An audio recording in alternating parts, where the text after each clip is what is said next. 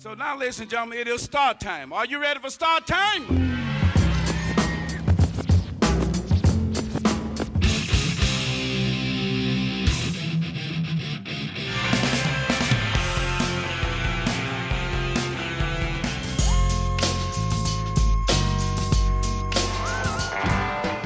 From WBEZ Chicago and PRX, this is Sound Opinions. I'm Jim DeRogatis.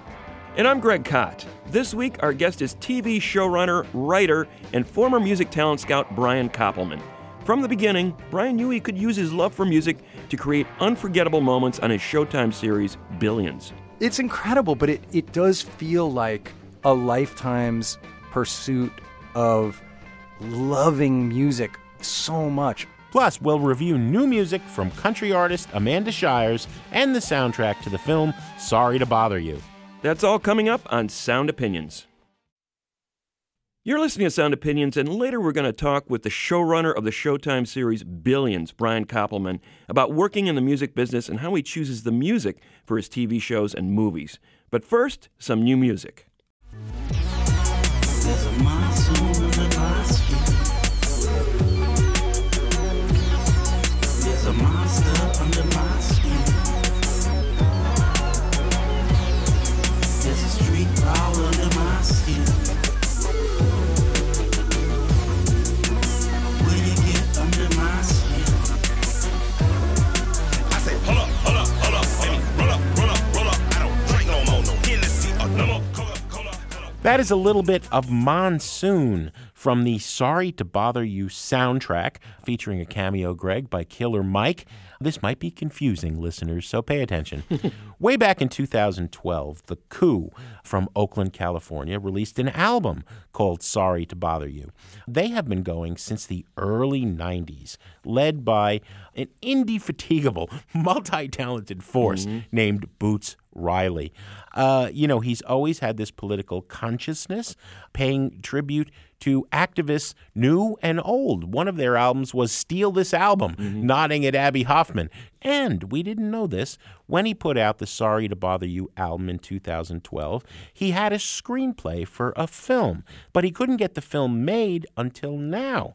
Big hit. In a lot of ways, it matches Get Out as this year's big satire and commentary on race, but it's even weirder and funnier. So, Boots has always had a lot to say. For the soundtrack, he collaborated with, among others, Janelle Monáe, Killer Mike, and fellow Oakland resident Merrill Garbus of Tune Yards. It's a work that's well worth listening to. Let's hear a tune from it. This is Hey Saturday Night, Boots Riley and the Coup collaborating with Tune Yards on the Sorry to Bother You soundtrack. Hey, Saturday night, entice us with the future. Say our destiny's a shopping mall, but we gon' be the looters. Tell us that this feeling can't be captured by computers, and this chapter won't conclude us. We gon' get back all the Gouda. Hey, Saturday night, put it right under our tongue, and shotgun kiss street lights into our lungs. Yellow up to cover charge, we gon' get in with no fun. Swindle us some shots of rum, get our felonies expunged. Hey, Saturday night, fill our bodies with the wind, and watch which direction you pointing that pistol in. The hair raised on my skin, the grin used to content. The chin goes to my lips, you whisper we will win. Hey, Saturday night, you mix the weed with the neon. We about to make a moment that's gonna lead in the eons. Sing along, make us believe we are phenoms. Tag it on the wall, cause it's a scream we can lean on.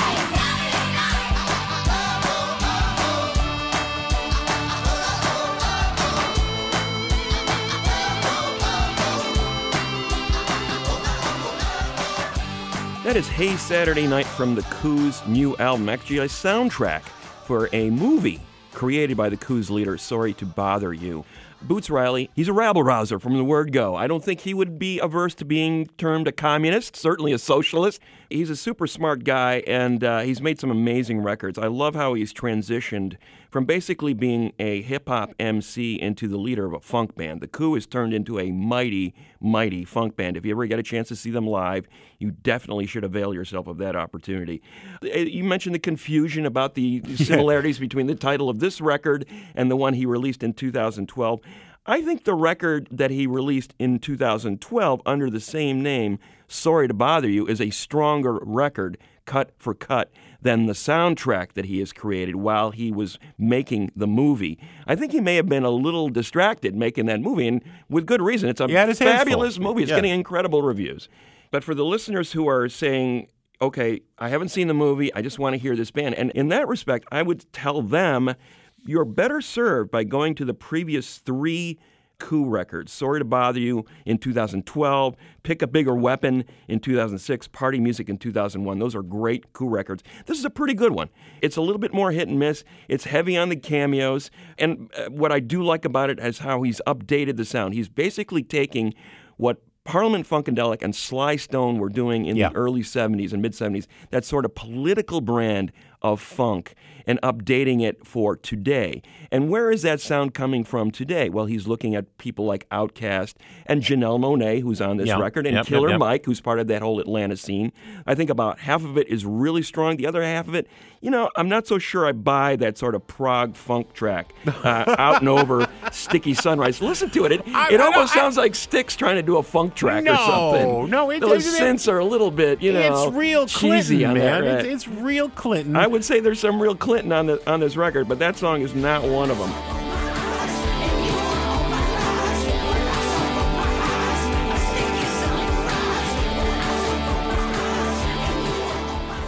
I have a higher prog tolerance than you, and I love the movie, and so maybe I love the soundtrack more because of that. But Greg, I think it's an inspired collaboration working with Tune Yards on those 2 tracks. And I think Boots has always been about breaking down genre doors and reaching out across communities. It's an album that is for the moment, that reminds us we have more in common than separates us, many of us. And I like the album a lot. I think it's a great introduction to the Coup, and I hope if you haven't heard them before and you only come in because of the movie, you will dig deeper. And the older Coup song, The Magic Clap, that should have been a worldwide mega hit, twice as big as Happy.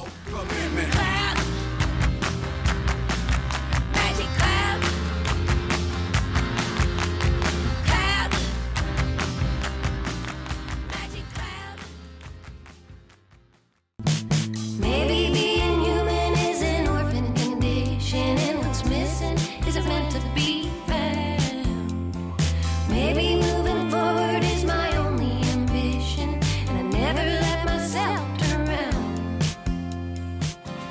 That is a little bit of Amanda Shires with a song called Charms from her latest album called To the Sunset. Amanda is a very skilled violin player, a teen prodigy. She was in the Texas Playboys as a youngster growing up in Texas. That is not a band that you just walk right into. That is a band full of prodigies. And she has gone on to have a successful solo career. As I said, Texas-based artist originally, moved to Nashville in her 20s and has put out 6 studio albums since 2005, while doing various studio sessions for other artists. Among them, her husband, Jason Isbell. She's a member of his 400-unit touring band. So she's a distinguished career, but never really a huge amount of recognition outside of a cult following until her 2016 record, My Piece of Land. Got her a much wider notice. And now here's the follow-up, To the Sunset. Here's a track from it before we review it. It's called Break Out the Champagne from Amanda Shires on Sound Opinions. Talking between bathroom stalls, Kelly said the world would end tonight, that we'd be ashes, an apocalyptic light. I said, break out the champagne if we won't be seeing tomorrow. Let's get on with the show. Let's get on with the show.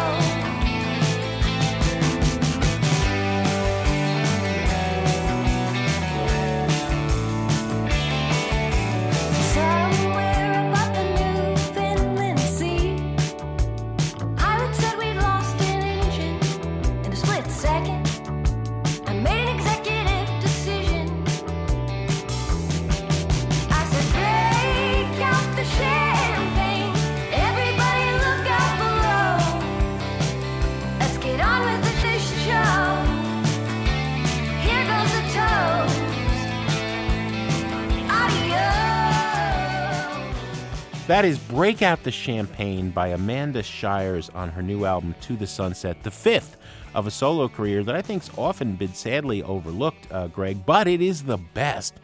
Amanda has a way, as a creative writing MFA, of telling a short story in every song that seems on the surface, the first 3-4 listens, okay, besides being wonderful musically, to be rather placid and enticing and hooky. And then you realize there's these dark undercurrents going on.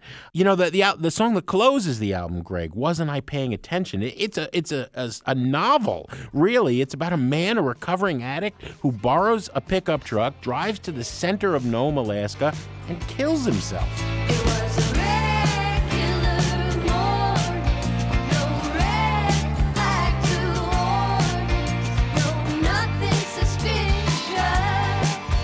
Wasn't I paying attention?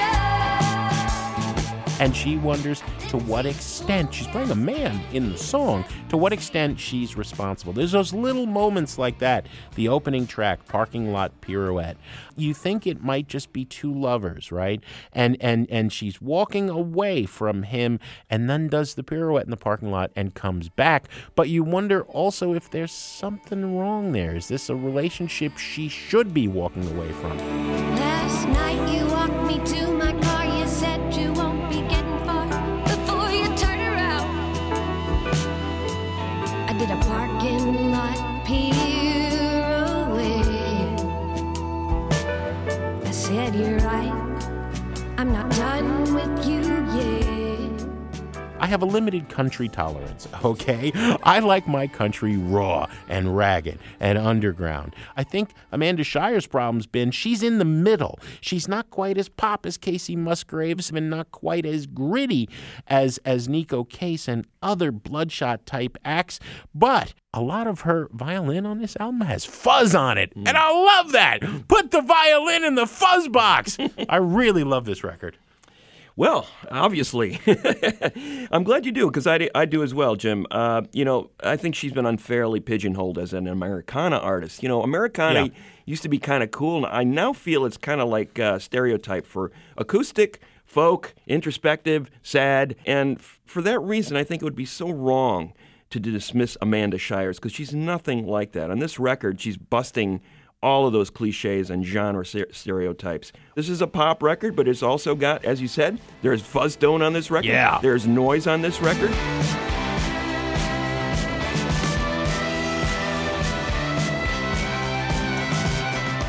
You know, she used to have this, and she still does, this sort of vibrato-tinged vulnerability in her vocal style. You mentioned that song, Parking Lot Pirouette, and the way she sings that line, I turned around.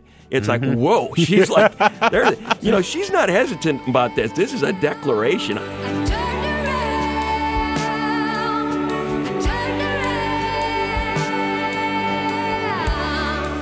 around. That attitude pervades this record. I'm going for it. Also, you mentioned the songwriting. Her ability, these songs are very pithy, but she packs so much information into a few lines. That song we just played, Break Out the Champagne. First couple of lines in that song are, talking between bathroom stalls, Kelly said the world would end tonight. I mean, short story writers want to open their short stories with lines like that. Like, okay, I want to know what happens next. What's this all about?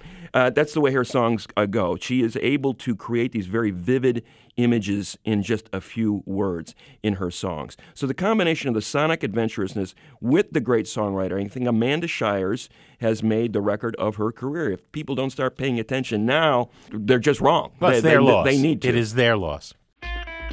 As always, we want to hear from you. Call and leave us a message on our hotline, 888-859-1800. Tell us what you think about those albums. Or find us on Facebook, Twitter, or Instagram.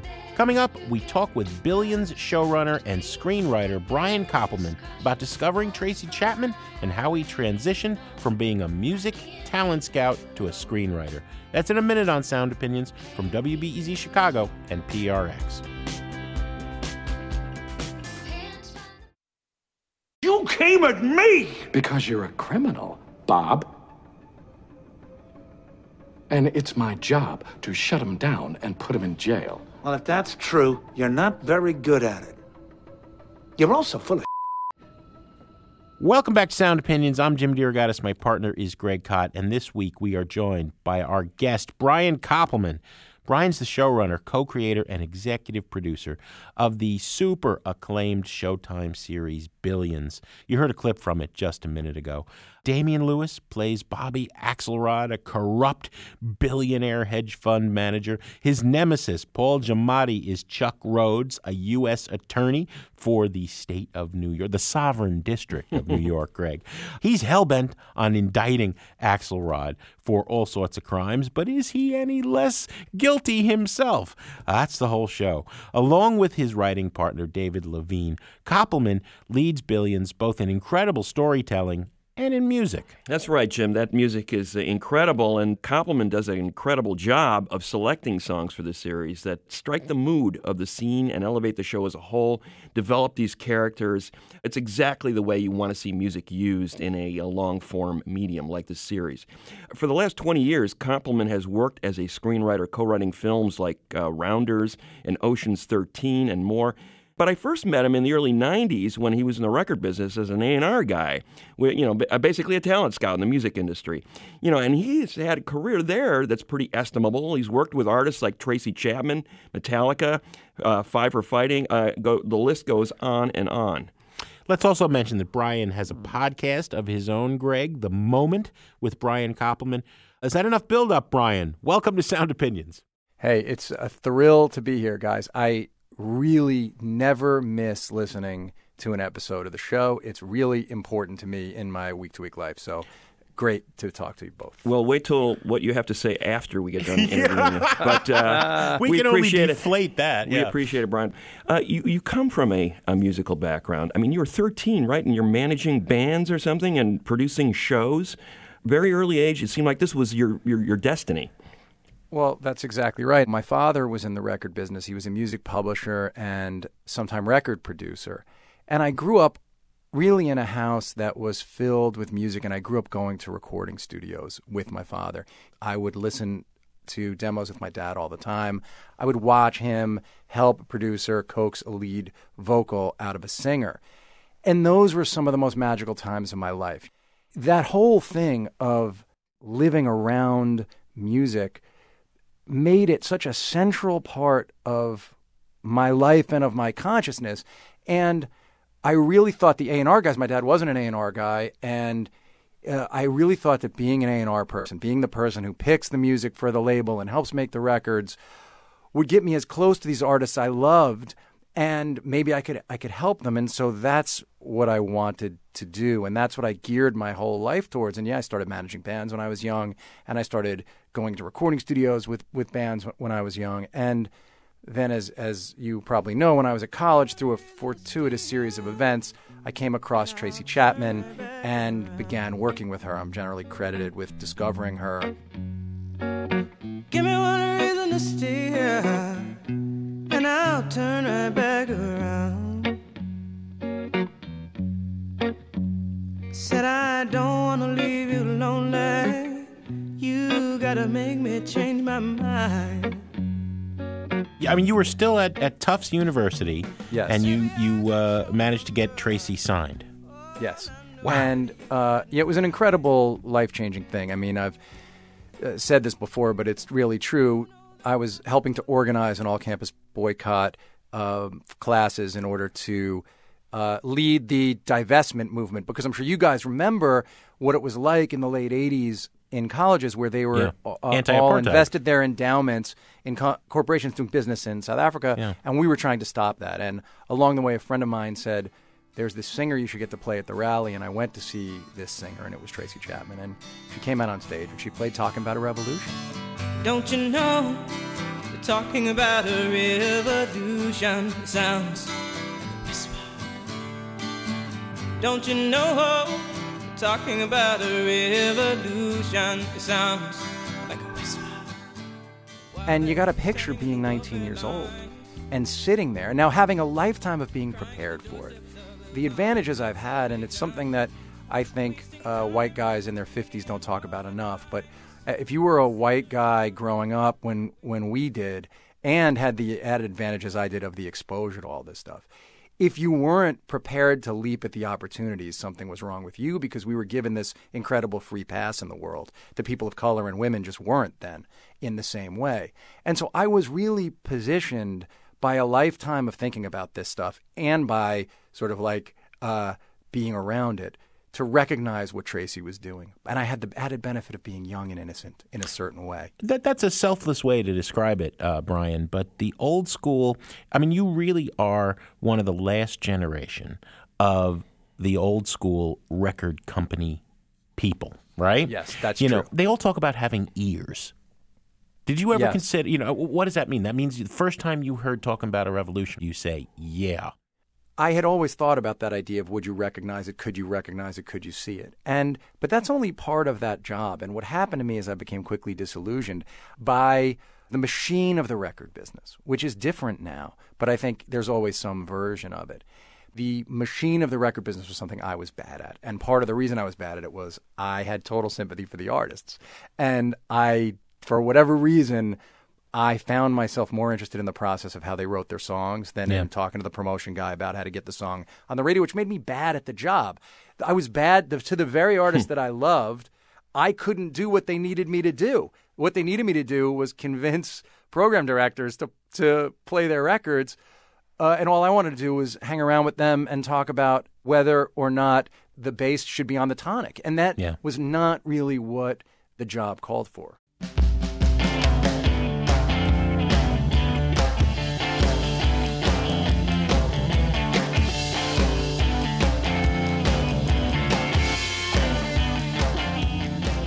So, Brian, you leave the music industry, you get into writing for TV and movies. How did you make that transition? Well, a few different things happened. I had started to get burned out and frustrated by I thought I wasn't doing a very good job of balancing all these things in the way that I wanted to, and I really was not happy in the job. And then Amy, my wife, got pregnant with our first child, and Sammy was born, and when he was born, I had this realization that I wanted to be the kind of father who would tell him to chase his dreams. And I realized that I wasn't. I was sitting in my office one night, and I was never a cigarette smoker in my life. I got through 29 years of my life without ever smoking a cigarette, but I had just picked up the habit for a week. And I was smoking a cigarette in my office, and I was eating like a cheeseburger before dinner. And I realized I was unhappy and that I had to face the fact that I was a blocked screenwriter, that I was a blocked writer, and that I really wanted to do this. And that if I didn't make this change and listen to the secret calling that I had in my heart, I would become something inside of me would die. And I felt like when something inside of you dies, like any other death, it's toxic. And I felt like that toxicity would bleed onto those people that I loved. And that instead of being a good father and husband, I'd become a bitter one. And that I had to find a way to make that change. And I went to Dave, who was my best friend. He was bartending. And I said, I'm ready to do this. Let's write a movie together. But I'm still blocked. I don't know how to like get out of this. And he gave me a book called The Artist's Way by Julia Cameron. And I did the exercises in that book. And around that time went into a poker club and called him in the middle of the night. And I said, I know what the movie is. And we then went into a basement and we wrote every morning before I went to work and after he bartended. And 4.5 months later, we came out with this finished screenplay for Rounders. No Limit Texas Hold'em is the Cadillac of poker. Each player is dealt 2 cards face down. 5 cards are then dealt face up across the middle. These are community cards everyone can use to make the best 5-card hand. The key to the game is playing the man, not the cards. So Rounders comes out in 1998. You go on to write Ocean's 13, which comes out in 2007. In 2016, Billions. It's sort of this cat and mouse game between 2 alpha male characters, both trying to do what they believe is best for themselves, trying to win. It's set against this backdrop of Wall Street and the hedge funds and making as much money as possible. I want to talk about an iconic music moment in the show when you use Even the Losers by Tom Petty, Season 2, Episode 11.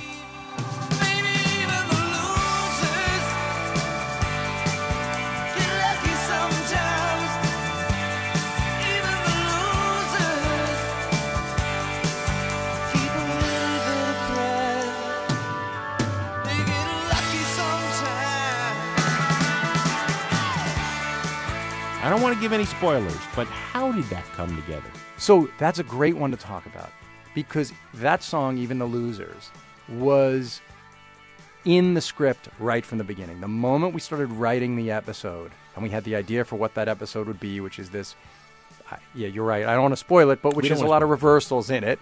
That episode, it was clear to us. I remember writing Even the Losers into the script and knowing that that was going to be a very special part of it. Sitting with David, and we put that in and knew the way we were going to use that song throughout the episode. And when you have that kind of a feeling, it's like getting the idea for the big plot twist. It's the thing that makes the whole piece have a unified voice, a unified tone.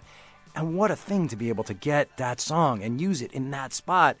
And then, because of the world we live in now, to get to see people react to it. That's really interesting, because the friends I have who are in the movie and television business, right, it's kind of anathema, or it was for decades, that you shall not dictate what the songs will be, right?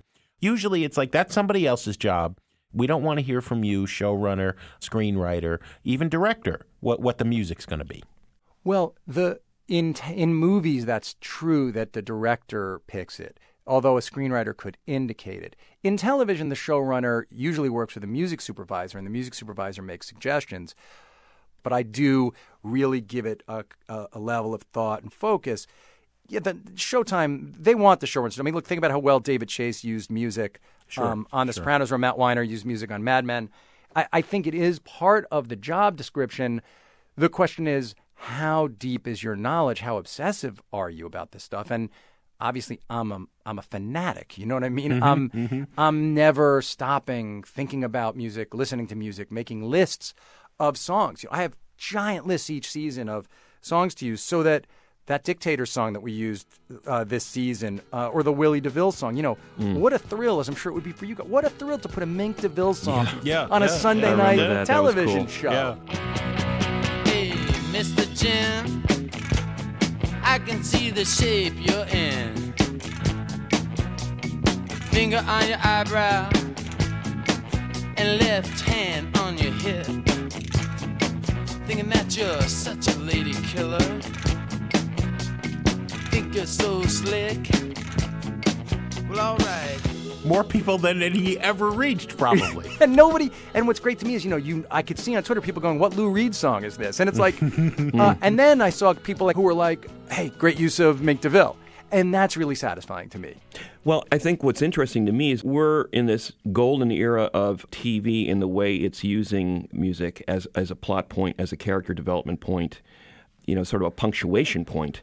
It seems like television now is at a point where the music is so integral to a lot of shows, yours included, that it's coming from these very astute kind of guys who are interested in not just cinema or TV or the visual aspects, but are deep, deep music geeks like yourself. The opportunity wasn't there, is what I'm saying, maybe 20, 30, 40 years ago. Well, sure, you're totally right. But and beyond that, the fact that there is Spotify and that there's streaming iTunes and that there's Pandora means that I have at my fingertips all the music, right? Everything.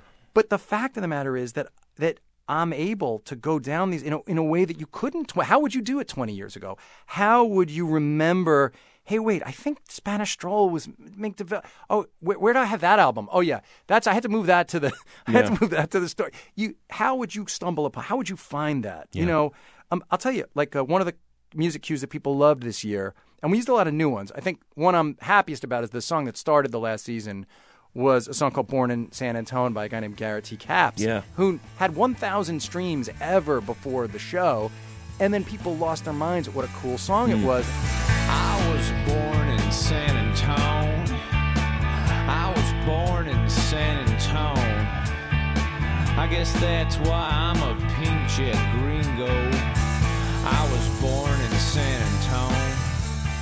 And that was just something that I stumbled upon on Spotify by just, it was in some recommendation algorithm, and that song came on, and I remember getting it and sending it to Levine immediately and going, we're going to open the season with this song. I know exactly how to use it. And he heard it, and he was like, we already wrote the scene that goes with it. And it was one of those incredible moments that never would have happened if we didn't live now. And then he made 78 cents.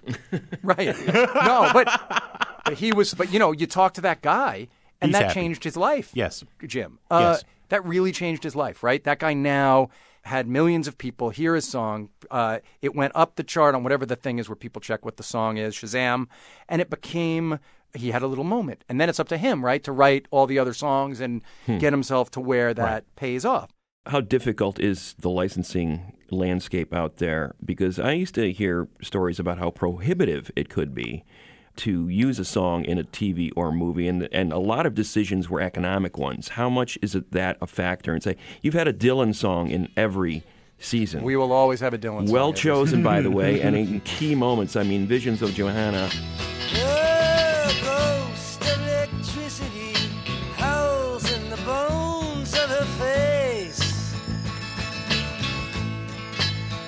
Where these visions of Johanna have not taken my place.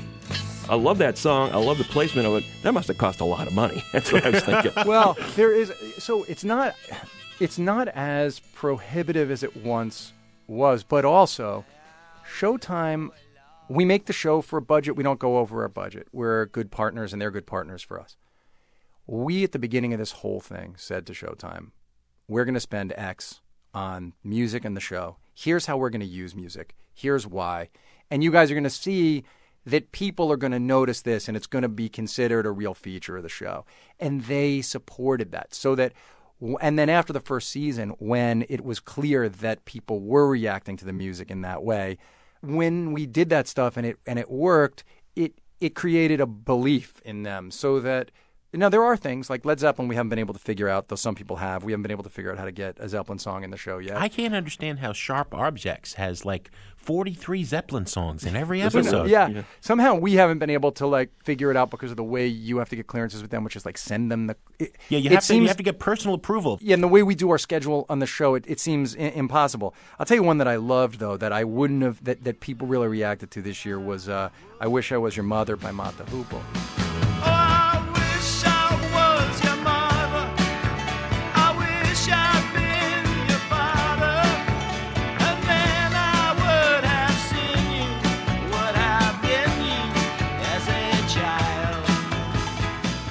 That was another thing where we came across that song listening to some streaming service and hadn't heard it in a long time and knew the cover versions. And that opportunity to match what's going on in the show to this incredible song that music people know and love, but a lot of people don't know, and then to make that marriage happen, it's a huge privilege, man. I can't believe I get this. The music geek in me. I can't believe I get to do this. Is there one that's broken your heart? So you couldn't get Zeppelin, right? I think the only song we couldn't get was the Zeppelin song. Okay, all right. And then, another part of it is I can, and this is a benefit of having grown up in the record business and working in it till I was 30. Is I do have the ability to reach out to people. And make a special request a lot of the time. Do you know what I mean? So if it's really... Yeah. We made a movie called Solitary Man and used the Johnny Cash version of the Neil Diamond song. And I remember it was impossible in the studio that we made that movie for was incredibly cheap and they wouldn't pay. But I remember the studio guitar... I remember John Leventhal, who played guitar... Sean, who produced the Sean Colvin records and is married to Roseanne Cash. And I remember that I worked with John on a session once in the 90s. And I wrote him and reminded him, and then he asked Roseanne, and then Roseanne asked her brother, and then her brother was like, okay, I can figure out how to get you guys the master recording. And so you have to be super risk. I'll use anything I have to try to get the song if there's no other way to do it. Don't know that I will, but until I can find me a girl who'll stay and won't play games behind me, I'll be what I am, a solitary man. When we come back, Brian Koppelman shares more behind-the-scenes information about Billions and reveals the secrets to his creative success. Plus, Greg and I will take a trip to the desert island. What are you bringing this time, Greg? Jim, earlier in the show, we played some music by The Coup. I'm going to play an artist that heavily influenced the making of The Coup and their aesthetic. Excellent. That's in a minute on Sound Opinions from WBEZ Chicago and PRX. Weak or strong. The only currency that this firm has, that any firm has these days, is its winning streak. The Kevlar of knowing the answer. You break that, you break the whole thing. Nobody leaves here until you hand me an idea that I can shock the world with in a few days' time. Welcome back to Sound Opinions. I'm Greg Kot. He's Jim DeRogatis, and that's a clip from the Showtime series Billions, co-created and run by our guest this week, Brian Koppelman. I wanted to know how Brian's past experiences as a screenwriter and director using music affected how he sees and uses music in Billions. Yeah, of course, each time you go, you learn. First of all, I guess it's watching movies, right? I mean, being obsessed by movies and music and books. That, those things in comedy were like the things that I was obsessed about and geekish about, and the pathetic New York Knicks for my whole life. And so, yeah, you're constantly studying and refining. I think what happened, though, is in the 4th episode of the first season of Billions, we used the Andrew Bird song, Oh No. In the saucer remains of what was thought but unsaid, all the calcified arithmetists were doing the math. And it would take a calculated blow to the head to light the eyes of all the homeless sociopaths. And I remember finding the song and figuring out we could use it to begin and end the episode, and that the Psychopaths line worked really well with what we were talking about on the show. And I remember Dave and I putting it up in the editing room and watching it, and that was really the roadmap. It was on the 4th episode when it locked in. And it was a light bulb moment for us where it was like, this is how we're going to use music. This is the way that we're going to deploy these songs, so that something in the way that the guitars are played, or something in the drums, or something in the lyrics has to strike off the stuff happening on screen, so that its resonance echoes, so that its resonance grows. And that if we are obsessive enough to not stop until we create those moments, we would have the chance to make a show that would have an impact. And that was the moment that crystallized it.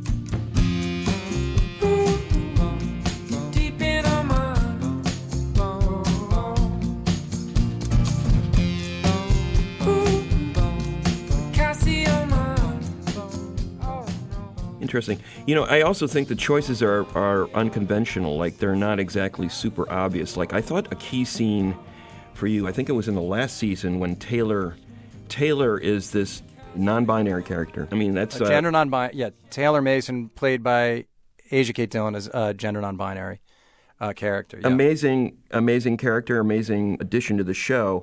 The twist that goes on involving Taylor. The track that you chose was "The Killing Moon" by Echo and the Bunnymen, and there's a conversation between the characters about that song and how they both connect to it, which wouldn't be the first song I'd say when, like you're going to have a romantic moment, Under the blue moon I saw you, so soon you'll take me up in your arms, too late to beg you or cancel it, though I know it must be the killing time, unwillingly mine. It struck me like, wow, that's cool. So are you making those musical choices and then writing the scene, or does the scene sort of inspire the song choice? How does that work?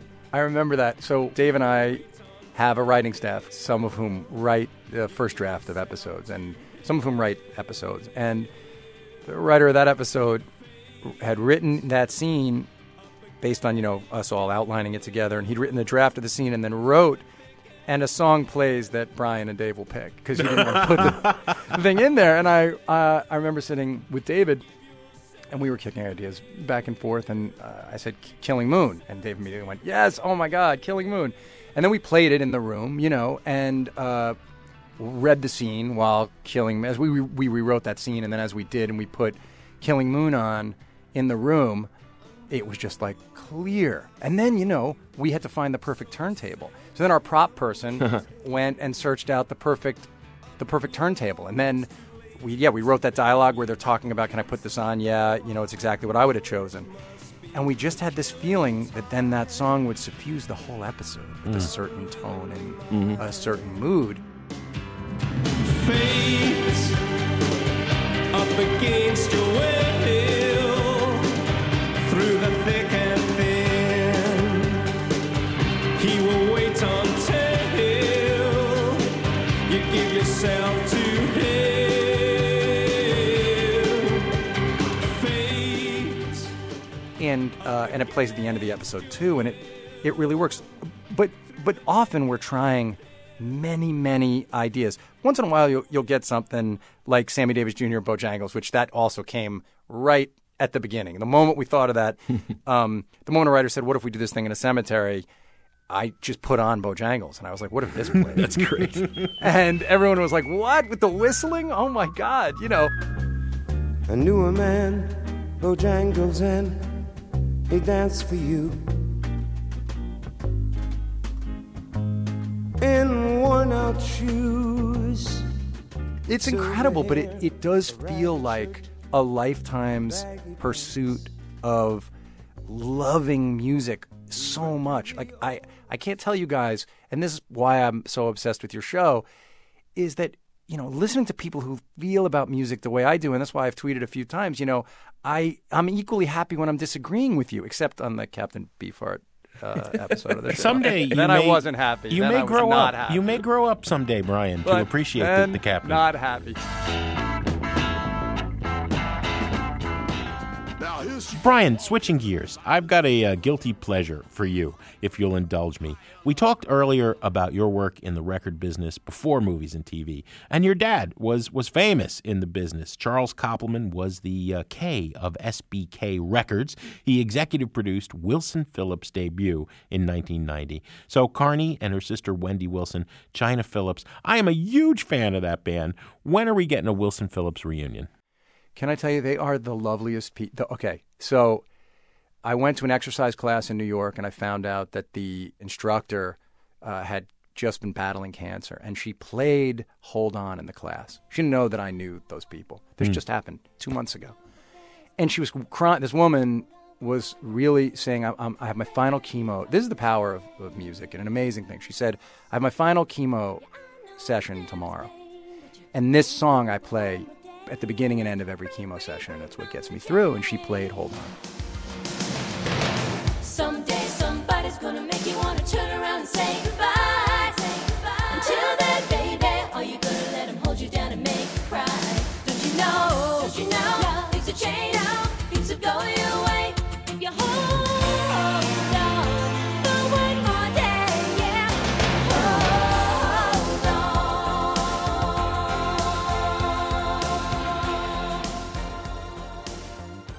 And because of what I do now, and because of what I did then, I have a decent reach, you know. And so I was able to write China Phillips' husband, Billy Baldwin. I told him what happened. And Billy told China. And 2 days later, I said to Billy, would it be possible to send a signed picture? I would love to hand this woman a signed picture saying, you know, hold on. Instead, China got Wendy and Carney, and they sang a version of Hold On for this woman. Oh, not for anybody's, never for it to redound back to their benefit. They just made an iPhone tape and sent it to me, wanting nothing so that I could send it to this woman. And you wouldn't think that pop stars, you know, even pop stars who are past where they have that kind of currency would do that kind of thing. But I have found musicians to be, and it's part of why I love musicians so much, I find them to be so generous, so giving of their art. And if they know that they can do something that doesn't cost them a lot and it will have great benefit, I find them incredibly willing to do it. And it's one of the things that never ceases to move me.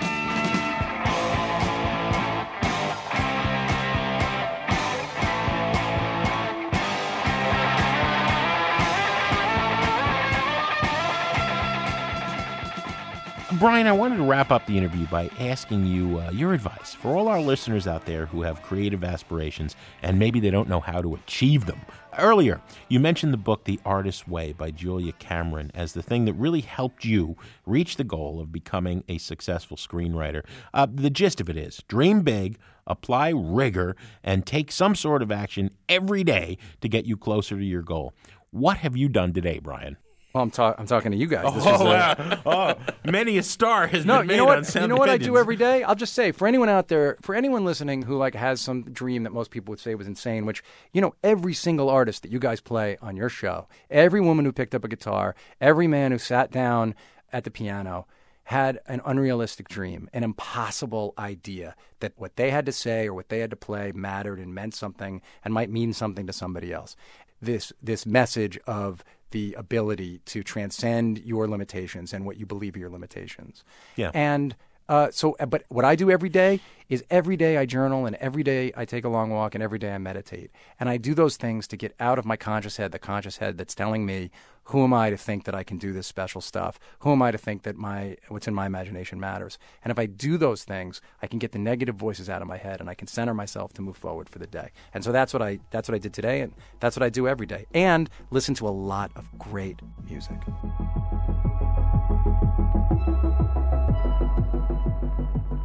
We have been talking to Brian Koppelman here on Sound Opinions, writer, producer, brilliant music lover, fan to Sound Opinions. That's the only flaw in his armor.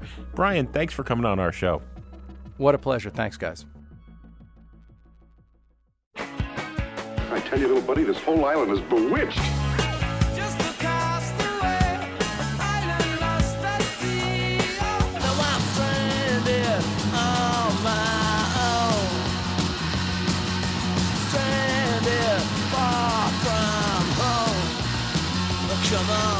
You remember, we were shipwrecked together.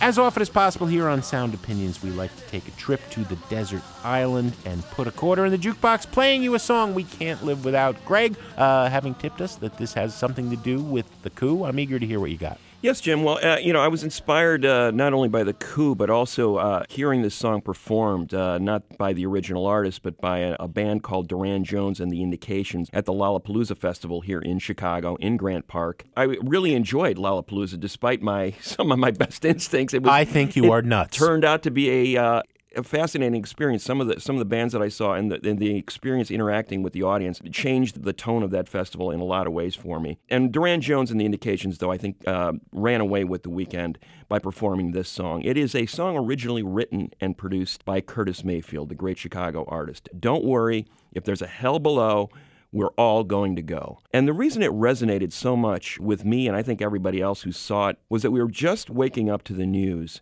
of these horrible shootings across Chicago, dozens of people killed or wounded. And it was just staggering to hear that coming down to the festival, and then to hear this song so directly address a lot of the issues that are going on in this city that Curtis Mayfield was writing about, 40 years ago. Yeah. Mayfield, as many people know, was the guy who helped write the soundtrack for the civil rights movement with the Impressions in the 60s. Superfly. And Superfly. And a lot of people, if they think about his 70s music, when he basically was a solo artist, he had put the Impressions to bed, is Superfly. And if not that, maybe Let's Do It Again, the great song that he wrote for the Staple Singers, which was a 2 million selling single in the mid-70s. Both of these things, both of these works associated with movies. But his solo debut, Curtis, simply titled Curtis in 1970, really changed the direction of his career. If you think about the Impressions, there was a grace to that music, an elegance almost in that soulfulness. There was a power in it, but also a sense of, we're going to uplift everyone. I don't think Curtis changed his mindset when he began his solo career, but there was a lot more edge to it. And you can really hear it. This is the opening track from his solo record. Don't worry, if there's a hell below, we are all going to go. Wow, okay. And hearing Duran Jones and the Indications play this song couldn't have been more potent and timely. That fuzz bass in this song, you talk about, bringing it. That doesn't sound like anything like the Impressions. You got that land percussion, those wah-wah guitars, the strings. He was laying the blueprint for what became the Superfly soundtrack in this song. The refrain is "Don't worry," and he's basically saying, "Yeah, we better worry." And he's calling out brothers and sisters, blacks and whites, get your act together. We're killing each other, but we need to respect each other. And if we don't, we're all going to go up in flames. A powerful message from Curtis Mayfield that still resonates today. Don't worry, there's a hell below. We are all going to go on Sound Opinions. People running from their worries while the judge and his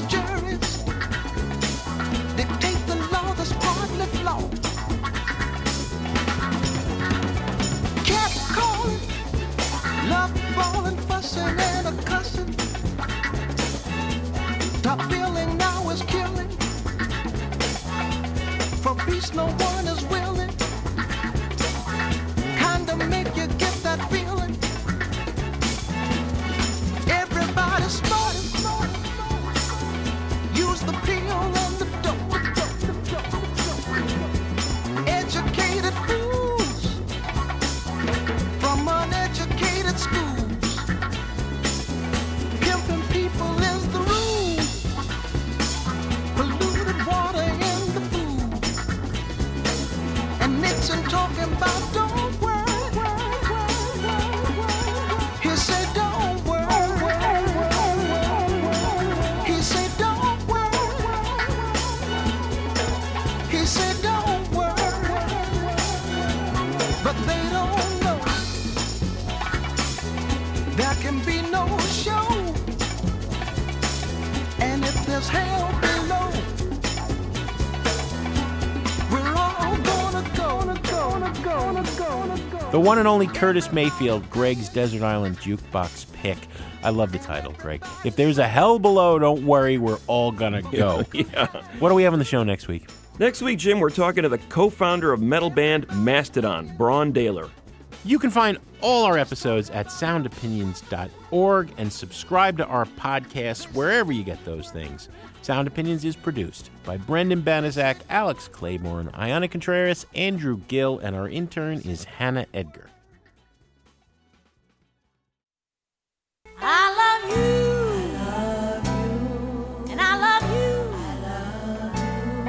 And I love you too. Baby, will you call me the moment you get there? On Sound Opinions, everyone's a critic. So now it's time to hear what you have to say.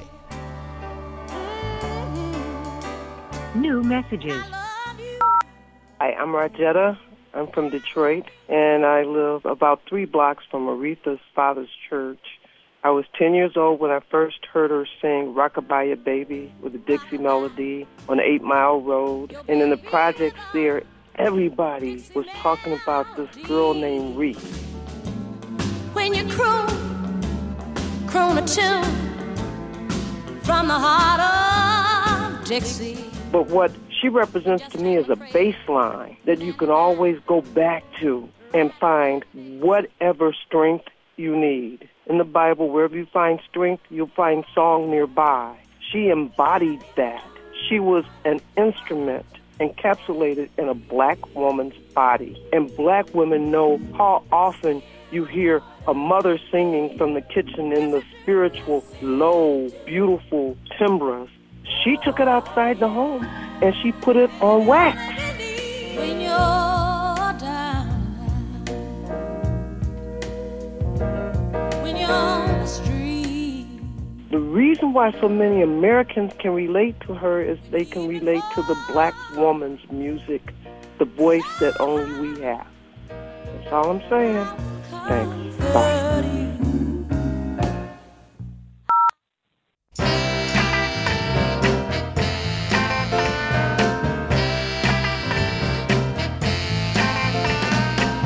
My name is Patrick. I'm from Detroit, Michigan.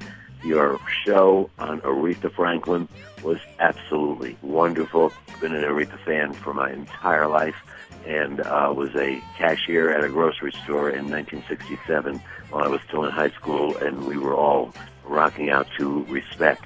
We are in mourning here in Detroit. Again, thank you for the tribute for this icon and this woman who represents our city so very well.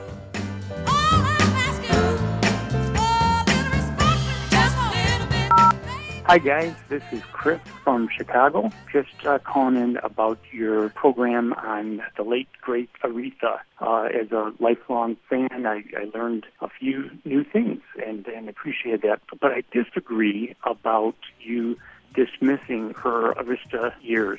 I really think that she had good quality cuts on a lot of those albums. And, you know, during those Arista years, she had excellent taste in collaborators like Mary J. Blige, John Legend, and Lauryn Hill. So they pulled her in a modern direction, but no matter what, she still had the Aretha sound. She will be missed.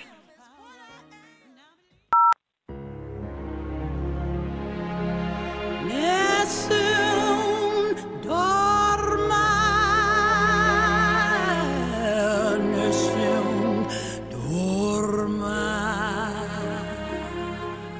My name is Jamisa Euler. I'm from Atlanta, Georgia, and I'm calling in reference to the passing of Aretha Franklin. I just heard this incredible segment. The song that really touched me the most was when she was asked to sing at the Grammys. I saw it live on television and witnessed something that is unparalleled in performance. I was so proud as an African-American woman to witness the level of talent. There will never be another Aretha Franklin, and I am very sad but happy that she's no longer suffering. She was a gift to all of us. None shall know, none know, till on the heart I confess it. No more messages. To give us your opinions on Sound Opinions, call our hotline, 888-859-1800. We'll be back next week with more Sound Opinions, produced by WBEZ Chicago and distributed by PRX.